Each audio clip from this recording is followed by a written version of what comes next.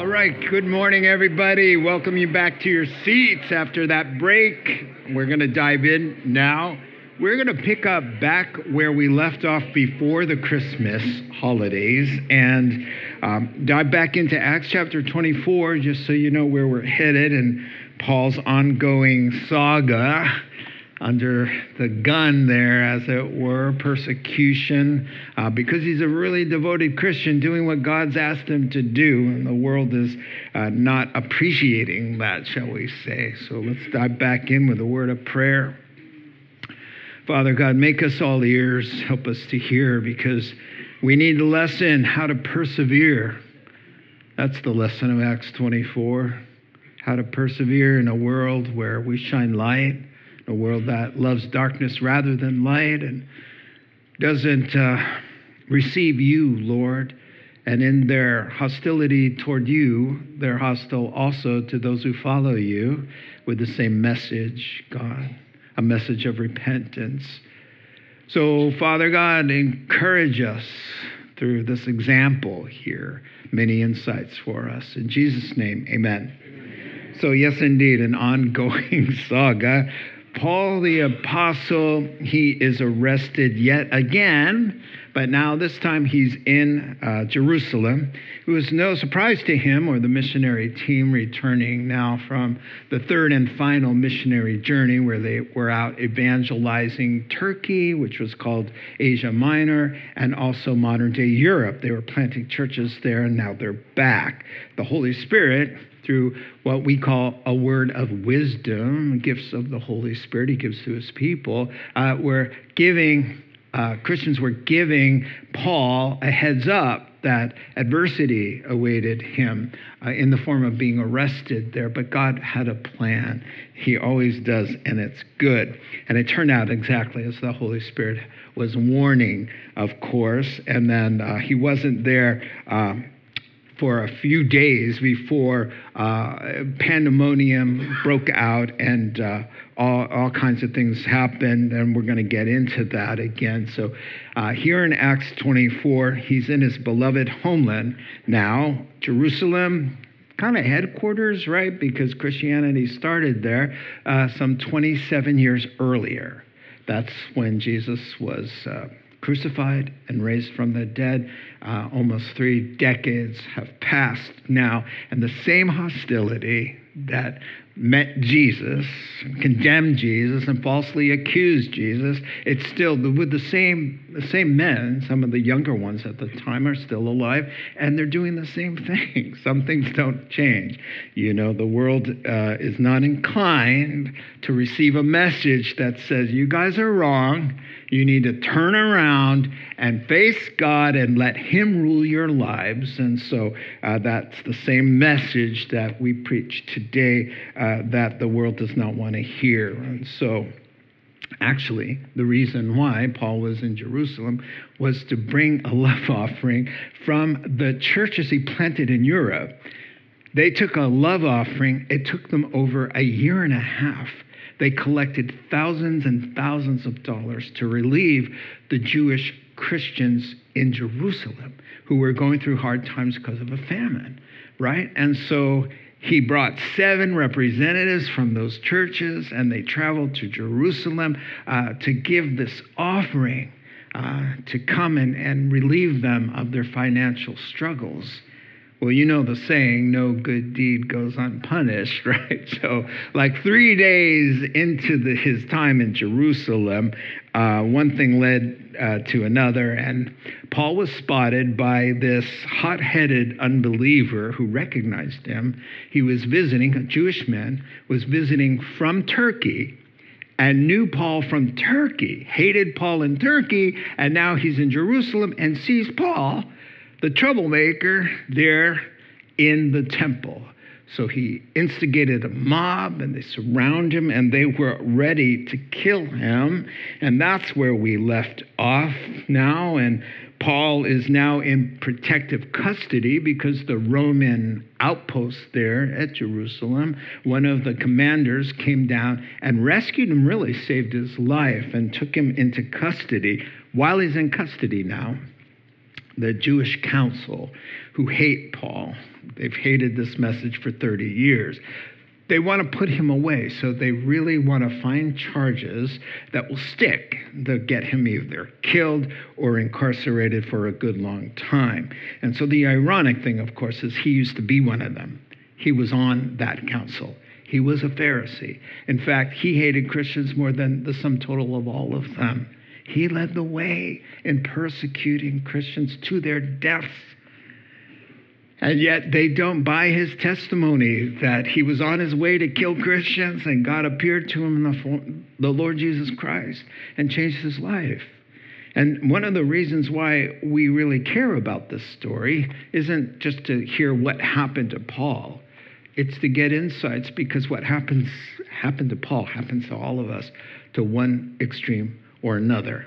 And so we're paying attention because we're people who shine the light in a dark place, and there's always pushback. And so maybe some of you this morning are dealing with a little pushback in your families, pushback on the job, pushback from your very liberal professors, all kinds of pushback that we always have to encounter. So this passage is good for us. Let us be as courageous in our faith and trusting in God as Paul the apostle. So he's in custody there in Jerusalem, but there's a plot.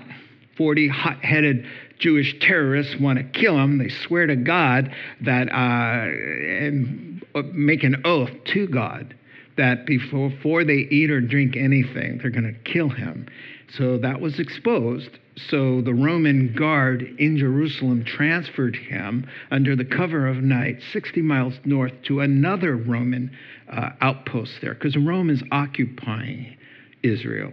They're in charge. Israel's not calling their own shots, right? And so Paul gets transferred up north. He's just arrived. Here's the context. Governor Felix, he is 7 governors, governor of Judea, the one we know, Pontius Pilate. There have been 7 now in 27 years. He's number 7, this guy. His name is Felix. He receives him. He settles him in. He says, okay, get settled. We are going to hear your case when your accusers, the Jewish council, send a delegation up here, then I'll hear your case. Well, speak of the devil, here they come. 5 days later, the high priest Ananias is not any Ananias that has come before. He is number 8 in the high priest from Caiaphas. 27 years later, he's the high priest. Ananias goes down to Caesarea, goes down from Jerusalem, even though it's north. It's elevation-wise there, with some of the elders from the Sanhedrin, which is the Jewish high court, and a lawyer named Tertullus. And they brought their charges against Paul before the governor, Felix. When Paul was called in, Tertullus presented his case before Felix, and he starts with some flattery. We've enjoyed a long period of peace under you. That's a lie. And your foresight has brought about reforms in this nation. That's another lie. Everywhere and in every way, most excellent Felix. We acknowledge this with profound gratitude. But in order, and a request for a hearing, and we're going to be so short because we know your time is valuable. But in order not to weary you further, I would request that you be kind enough to hear us briefly. All right, let's park there. We're going to walk through the chapter. It's a story. It's a narrative. We've got to get the whole thing, right? And let's see what God has for us. He always speaks to our hearts. Really, keeping in the back of your mind, I must persevere. I must not water down the truth that's getting me clobbered. I must persevere. That's the message of Acts 24. So, yes, we get here now the religious folks. Unbelievable. These are religious folks who want Paul killed. Why? They are tired of hearing that their religious good deeds amount to nothing, that you can't be religious enough, that religious people are sinners too, who need to be saved by the blood of Jesus Christ, because we all have sin, and you can't do religious deeds to get rid of them. They have to be paid for. And so even their own prophet, Isaiah, said, our religious deeds, our good deeds, are but filthy rags compared to God's holiness and righteousness. And so they're tired of hearing that, and so that's what's going on here. And so it's not really Paul they hate, it's somebody else, and Jesus made that clear, didn't he? Let's read it from John 15. Thank you. Amen. Did you enjoy the Grand Canyon? I don't know. I'm just asking if you were there or not. If the world hates you, would you please keep in mind that it's not you they have a problem with, it's me. Did you make this stuff up? No. Oh, sorry. If you belong to the world, it would love you. You would say the things they want to hear. They would just be in love with you. But as it is, guess what? You don't belong to the world because I took you out of the world. You don't fit anymore. Now, they're all going one way. You're going the other way, and you're rubbing them the wrong way. That's why the world hates you. Remember what I told you, a servant isn't greater than his master. You're my servant. I'm the master. If they persecuted the master, how much more persecuting those who say the same things, who live the same way, who stand for the same values. So what happened to Jesus? He said it's going to happen to us. And all kinds of varieties of levels of that kind of persecution, depending where you were born and what country you live in. And so, yeah, this is lived out. Jesus said they're going to treat you the same way. Now, look at this. It's lived out perfectly. These are the same guys who are now treating Paul the same way. They arrested Jesus, now they're arresting Paul, the same guys, right? And the same men that handed him over to the Roman governor Pilate are now handing his follower over to the Roman governor Felix. You see, and the same mob, the same kind of mob mentality, the same kind of false charges, exactly the same charges. You see, so Jesus said, listen, the way I was received in the world, heads up. And to be forewarned is to be forearmed, right? So he says, I need you to expect this so that when it comes, you're not blown out of the water. You don't think something strange is happening to you, but it's a normative part of being called out of this world and put on a different path, a path that runs counter to this world. He said, narrow is the way that leads to life, and only a few, comparatively speaking, find that way. It's narrow. But he says, broad is the road that leads to destruction, and many take that path. And so when we get pushback, Jesus said, rejoice and be glad. They treated the prophets the same way. The heroes of the Bible, they took it on the chin too, just like you. So you're in good company, me, the prophets, the Apostle Paul, and you. That's okay. It's a good group to belong to. And he said, when you get to heaven, wait till you see what's waiting for you. For every insult, for every anguish, for every relationship, for every betrayal, for every slanderous word against you, it accrues a reward. That's what he said. He said, even a cup of cold water in my name, down to the smallest little thing, God is keeping track because he wants to wow us on that day. And wow us he will for sure.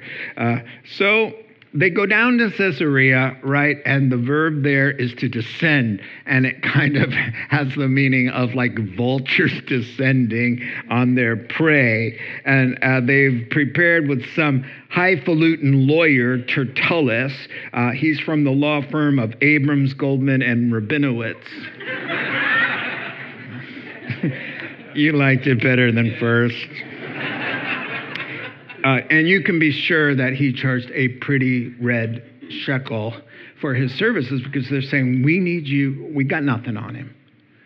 He didn't really do anything. We just hate him. So we want you to make up a bunch of lies. And it's got to be compelling and it's got to stick. And he's going, no, that's going to cost you a little bit, right? And so, yeah, that's what's going on here. He begins with flattery, so note takers on the flattery, all right? Flattery, of course, is defined this way: excessive and insincere praise, given especially to further one's own interest. And I love how wise King Solomon describes it. He says, those who flatter their neighbors are spreading nets for their feet. In other words, by my flattering you and stroking your ego, I'm entrapping you. I'm trapping you into giving me what I want, right? And what they want is a conviction, right? And so they lay it on thick through Tertullus. Oh my goodness. And Josephus and all the historians let you know the truth, that he was known for his self-serving, self-indulgent attitude. He was unproductive. The Jews hated him, as they did all their Roman occupiers, the Gentile occupiers, you see. And so all of this is just nonsense. And everyone in the court is kind of rolling their eyes, kind of gagging a little bit, because none of it is true, and even Felix knows it. One writer, James Boyce, love him. If you ever see his name, buy it. It's good. He said, I suppose that even Felix was shrewd enough to have listened with tongue in cheek. What is it that these Jewish leaders are after, that they should come all the way from Caesarea and flatter me in this fashion? He must have wondered. Well, here it is, verse 5. Here's what they want. We have found this man to be a troublemaker. That just kills me every time I read it. Paul the Apostle, the most wonderful, humble man filled with goodness. He's other-centered. He teaches people everywhere to submit to authority. A troublemaker. Rabble-rouser, stirring up riots, insurrectionist among the Jews all over the world. He's a ringleader of the Nazarene sect. Nazarene, where Jesus was from, is an insult. So they make sure they keep bringing up the city that has a bad and ugly reputation. He's the ringleader of a cult, always. The idea there in that word, sect, is it's a heretical offshoot. It's a cult. And he even tried to desecrate the temple. I'll explain what that means. So we seized him, another lie. You tried to kill him. That's what you tried to do. And wanted to judge him according to our law. Of course you did. You were ripping him from limb to limb, remember? But the commander Lysias, and I love this is a dig. He's telling the Roman governor, but your guy came and with much force snatched him out of our hands and ordered his accusers to come before you. So this is all on you that you have to do this. And here's the fatal mistake. By examining him yourself, you will be able to learn the truth about this rabble-rouser and about all these charges we're bringing against him. And the Jews joined from the peanut gallery. Oh, yeah. Judge, may I speak too? All of their stories affirming that all of these things were true. So we move from flattery to fabricated charges.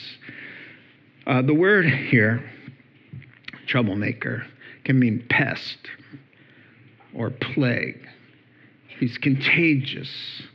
The message that he gives to people, it's spreading like this terrible disease of Christianity. It's dangerous. It needs to stop. And I just started thinking about a pest. We are. From their point of view, we're pests, right? They've got the world worked out. We know how we want to think about all these subjects, right? And you guys are the only ones who say, excuse me, no, sorry. You guys are the troublemakers. The world is all in agreement. My religion is kindness. Accept everybody. Love is love. This is the way we smooth everything out. And you guys keep standing up and going, excuse me, God said, all paths lead to God. Just do your own thing. Diversity. Coexist, man. Well, sorry, Jesus said he's the way, the truth, and the life. No one comes to the Father except by him. Troublemaker. And that's why they called us the way, by the way. Because Jesus was saying he was the way, the truth, and the life. And Christians were always talking about the way. And so like a mosquito buzzing around, that's what they say. He's just this pest, and he's pesky, Yes, okay, if we are pests for the Lord, we are the most beneficial pests to ever plague this planet. Amen? Because if we get to you, or better, the Lord get to you through us, then instead of perishing, you'll have everlasting life in a place that Jesus called paradise. Yeah. So, yes, you should be glad for the pestering. Amen? Yeah, we don't pat people on the back on their way to destruction. No. So we get in their space and we try to help them in love, in sensitivity, being diplomatic, not rude and obnoxious or holier than thou, right? So Tertullus isn't silly enough to stop there. He's going to say he's a troublemaker in that he's stirring up riots, which Rome hated, and the idea there is sedition. So anarchy, coup d'etat. They talk about this King Jesus, and they're going to overthrow the government, it was a common charge against Christians because we were preaching about this other king and this other kingdom. In fact, Pilate was told, if you release this man, you're no friend of Caesar, because anyone who declares himself a king is defying Caesar. So he went to Jesus and said, so tell me, are you a king? And Jesus said, nah, not that kind of king. I'm like king of the universe. I'm king of the whole world. I'm not like this little king here, like King Herod. No, I'm not that kind of king. And in fact, the irony, of course, is that Paul preached this, Romans 13. Let everyone be subject to governing authorities. For there's no authority except that which God has established. The authorities that exist have been established by God. Consequently, whoever wants to rebel against the authorities is actually rebelling against what God has instituted.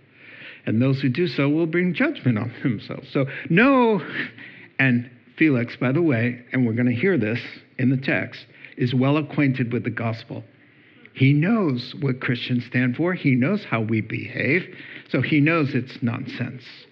We're not the ones in the streets turning cars over, throwing bricks through windows, lighting buildings on fire. That's not us.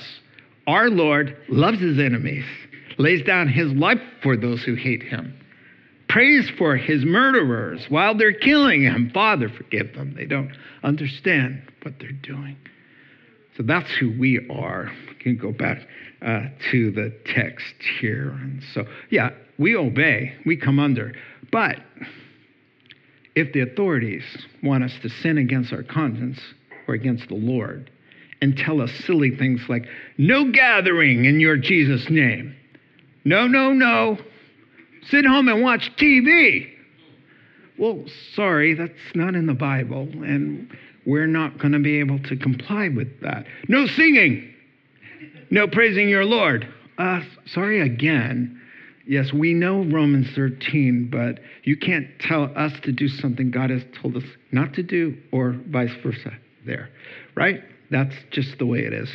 Peter said this. Peter and John replied when they told him, stop meeting in Jesus' name. They said, well, Romans 13, we got that, but which is right in God's eyes, to listen to you or to God? You be the judges. So we'll listen to God, and God will take care of us. Amen? So in a nutshell, I like this, that he's kind of blaming them, the Romans, for snatching him away. And then he says, in verse 6, you're not going to believe this, Felix, but he's such an unconscionable, unredeemable monster that he would even go into the temple and profane it. it would be like, let me give you the feeling of what he's saying, which happens to us all the time in reverse. San Diego Evangelical Christian Church this January, this month, they went into their New Year's service to find that their church had been vandalized. Spray painted 666 over the platform, Hail Satan, and defaced the cross and all of that. So that's what it means to profane the sanctuary, and that's what they're accusing Paul of, so that Felix might think, who would do that? Honestly, who would go into a house of worship that represents God and light and truth and goodness and love, and go in and in the vilest and most vulgar language on their walls, right? So, but of course, Felix knows better. He knows better. Then they say, listen to him. You'll find out what a reprobate he really is. That was a big mistake, because I don't think Tertullus had ever heard Paul speak, because Paul speaks in really classical Greek. He has the Holy Spirit. He's anointed. He's gentle. He is the fruit of the Spirit. So he speaks with love and compassion. And so as soon as he opens his mouth, they've lost the case completely. Verse 10. When the governor motioned for Paul to speak, Paul replied this way: I know that for a number of years you've been a judge over this nation, so I gladly make my defense. See, positive, but not confident, pleasant, but not flattery. You can easily verify that no more than 12 days ago I went up to Jerusalem, guess what? To cause a riot? To preach the gospel in everybody's faces? No, to worship. I went to church to worship, and with my hands lifted and my mouth filled with praise. That's what I was doing. My accusers didn't find me arguing with anybody, debating anybody in the temple, or stirring up a crowd in the synagogue, or anywhere else for that matter. And they cannot prove to you the charges they are now making against me. That's a great point. Where are they? Where are the initial accusers that pointed to him and say, that's the guy? Where are they? When the eyewitnesses of the indictment don't even bother to show up, this is not good, So he says, and they cannot prove to you the charges that they're now making against me. However, I admit that I'm a Christian, guilty as charged. I worship the God of our fathers, is a follower of the way, which they call a cult. I believe, by the way, Judge, I believe only everything that agrees with their Bible, the law, and what's written in the prophets, the Old Testament. And I have the same hope in God as these men profess, that there will be a resurrection of both the righteous and the wicked. So knowing that we're all going to stand before God, that guides how I behave. I strive always to keep my conscience clear before God, spiritually speaking, and the world, one-on-one. So here's the defense. There's 2 paragraphs. This is the first one. He splits it in half. First, he addresses the charges, and then he's going to say, here's what really happened. So let's see what he's addressing here. Paul's cool as a cucumber, He knows Jesus made a big promise to us when we get in the hot seat. And here it is, Matthew chapter 10. On my account, Jesus speaking to his disciples, you're going to be brought to governors. Whoa, there he is. And kings. That's next chapter. King Agrippa comes by. Governors and kings right there, fulfilled. As witnesses to them, as witnesses, not to condemn them, not to hate them, not to judge them, not to criticize them. To witness to them, to help them. And to the Gentiles, non-Jewish people. But when they hand you over, don't worry about what you're going to say, how to respond. In that hour, you'll be given what to say. For it will be not you speaking, but the Spirit of your Father speaking through you. One of my favorite verses, I myself find myself in the hot seat from time to time, and I'm like, and then boom, the Holy Spirit just gives you the words to say. You open your mouth, and God fills it. That's how it is, and I know that I see that you're nodding your heads, yes, or you're falling asleep. I prefer to see it in the positive. So he starts out, I'm happy to be here because I know that you are well familiar with Judaism, with the gospel, with how Israel works. So I'm happy. He's happy. He's got a word from God that he's going to Rome, so he doesn't have to worry. His conscience is clear, so he's just going to speak the truth in love. So he says to answer their charges, I was not stirring up trouble. I was just worshiping, and there's no proof to the contrary. Where are these eyewitnesses, And then he says, as for being a Christian, yeah, guilty as charged. They call us a cult. And I love this. He says, everything I preach is in their Bible.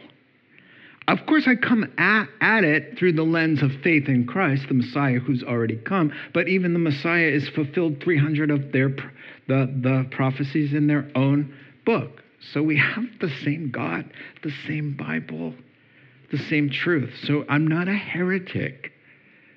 I'm saying what they're saying, and the bottom line look at what he says. The bottom line of the Jewish faith is what the bottom line of the Christian faith is. There's going to be a resurrection. There's a heaven and a hell. And you either go to one place or the other. That's the bottom line of the entire Bible. So he says, they believe that, and I believe that, and because I believe that, that's what governs the way I speak to people, the way I live, the way I conduct my affairs in this life. So, wow, that's a lot already. This is who I am and what I believe. Now, here are the facts of what happened on that fateful day. That brings me to you. Verse 17. After an absence of several years, I was about my Father's business, planting churches in Europe for several years. I came back to Jerusalem, and here's where everybody just died in the courtroom. To bring my people gifts for the poor and to present offerings. I'll talk about this. I was kosher. I wasn't violating any Jewish customs when they found me in the temple courts doing this, bringing money. There was no crowd with me, nor was I involved in any disturbance. But there are some Jews from the province of Asia who started this whole mess, who ought to be here before you and bring charges if they have anything against me, which they don't. Or these who are standing here, these who are standing here are not even the ones who are involved in the initial accusation. But since they're standing here pressing charges, maybe it would be nice to hear what I did when I was with them. The only thing that I did, the only crime they found in me when I stood before the Sanhedrin, unless it was this one thing I shouted, and it's the same thing, it's the gospel, as I stood in their presence. It's concerning the resurrection of the dead that I'm on trial before you today. Here's what he's saying. It's because I believe everybody in this courtroom is going to stand before God. And I'm just preaching what Daniel, their prophet said in Daniel chapter 12 and verse 2. There will be a day when everybody in the grave, everybody asleep, the bodies will be joined to the spirits that have departed, and they will all stand before God, some raised to everlasting life and some raised to everlasting contempt. That's Old Testament. That's the gospel of the Old Testament and the New. That Jesus came to lay down his life, to bleed and die in our place, so that we can just trust in him and not perish, but have everlasting life. This is the message. And so, this is what's going on here. So he wants to know, where are they? Where are my accusers? All I did was yell out, and I find myself here because that's what happened. He yelled out, it's about heaven and hell of sorts. And then he finds himself there. Verse 22. Then Felix, the governor, who was well acquainted with the gospel. That means he knows Christians. He gets the gospel. He knows. So sad. Adjourned the proceedings when Lysias, the commander, the Roman commander who saved Paul's life, when he gets here, I'll decide your case. That's a lie. He lets him stay. He doesn't. He's just that way. Verse 23, he ordered the centurion to keep Paul under guard, but to give him some freedom and permit his friends to take care of his needs. Why did he do that? A, he's a Roman citizen, and he's not convicted of a crime. So by law, he needs to treat him well. Number two, he knows he's not guilty because he's well acquainted with the gospel, with churches. He knows, he gets it. He knows how Christians behave. And he hears Paul, and he knows how unscrupulous that those Jewish leaders could be. And so he gives him a lot of freedom. The saddest comment of all for me, almost in the Bible, is you're looking at it, is that he's well acquainted with the gospel and nevertheless lost. How awful to find out, that you were... Yeah, how awful at the judgment seat of God there, the great white throne, when you're sentenced apart from Christ, and that's called perishing. That in life, you were well acquainted with the gospel, but strangers with the Savior. That's not good, and that's really sad. And sadly, it's going to be the case for multitudes of people. They've heard, like Felix, and here's what he does. He adjourns the meeting for 2 years. For 2 years, and he leaves them in there because he's caught between a rock and a hard place. He knows he's innocent, but he doesn't want to side with the gospel people and stir up it's all political expediency, as it was with Pontius Pilate. The same thing. I don't want the people mad at me, reporting to Caesar, sending hateful emails to the emperor. That's not going to work. And that was funnier than you gave me credit for. I was just pointing that out. Yeah, so that's what it's all about. And here's this thing, and maybe you might have a problem with this, or somebody that does. They know it's the truth, but they're not ready to embrace it. They're looking for a loophole. So here's what, instead of saying no, they say, let's defer this along. To decide, not to decide, is to decide, right? And so Jesus said, you're either with me or against me. You're either gathering with me or you're scattering. You're part of the problem. There's no I get it, but none of that works. And it won't work on Judgment Day for sure. We finish up. We made it to the end. Chapter 24, verse 24.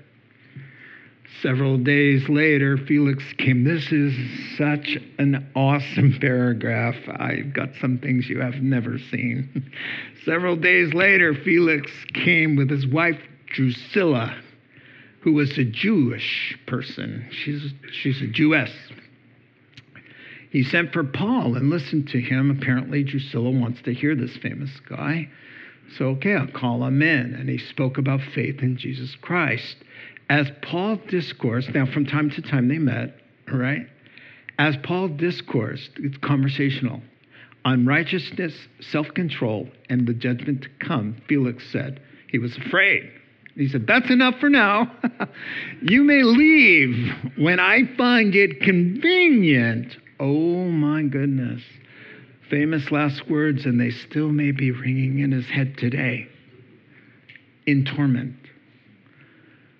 I will send for you. At the same time, he was hoping, he had mixed motives, that Paul would offer him a bribe, so he sent for him frequently and talked with him. Mixed motives for being in church and drawing near. It happens all the time. I was thinking, when I read this, of a young man named Jack, who fell in love with a girl from our fellowship who was a Christian. So he started coming to church because he loved the girl. They ended up getting married, and he ended up becoming a Christian, and a committed Christian, a real Christian. So he says, so God, he has mixed motives. Why? He heard about the offering, thousands of dollars. It was part of the record, right? So he wants his cut. So the more I hang out with Paul, the more maybe I'll drop a couple hints, and the more he knows that his friends want an early release, just a little bribe. So that's what's going on there. Let me tell you about why Paul is talking about righteousness, self-control, and judgment. Why those topics? Well, let me introduce you to Drusilla. Drusilla is 20 years old and not dead gorgeous, according to all the historians. She's ambitious, and she's from an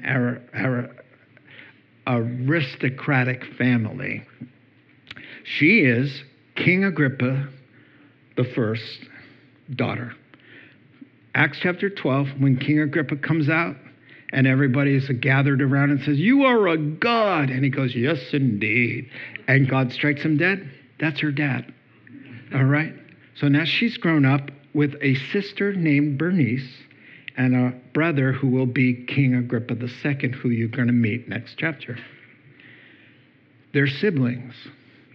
King Agrippa married his sister Bernice, and they are brother and sister to Drusilla, who was seduced away from her husband by Governor Felix.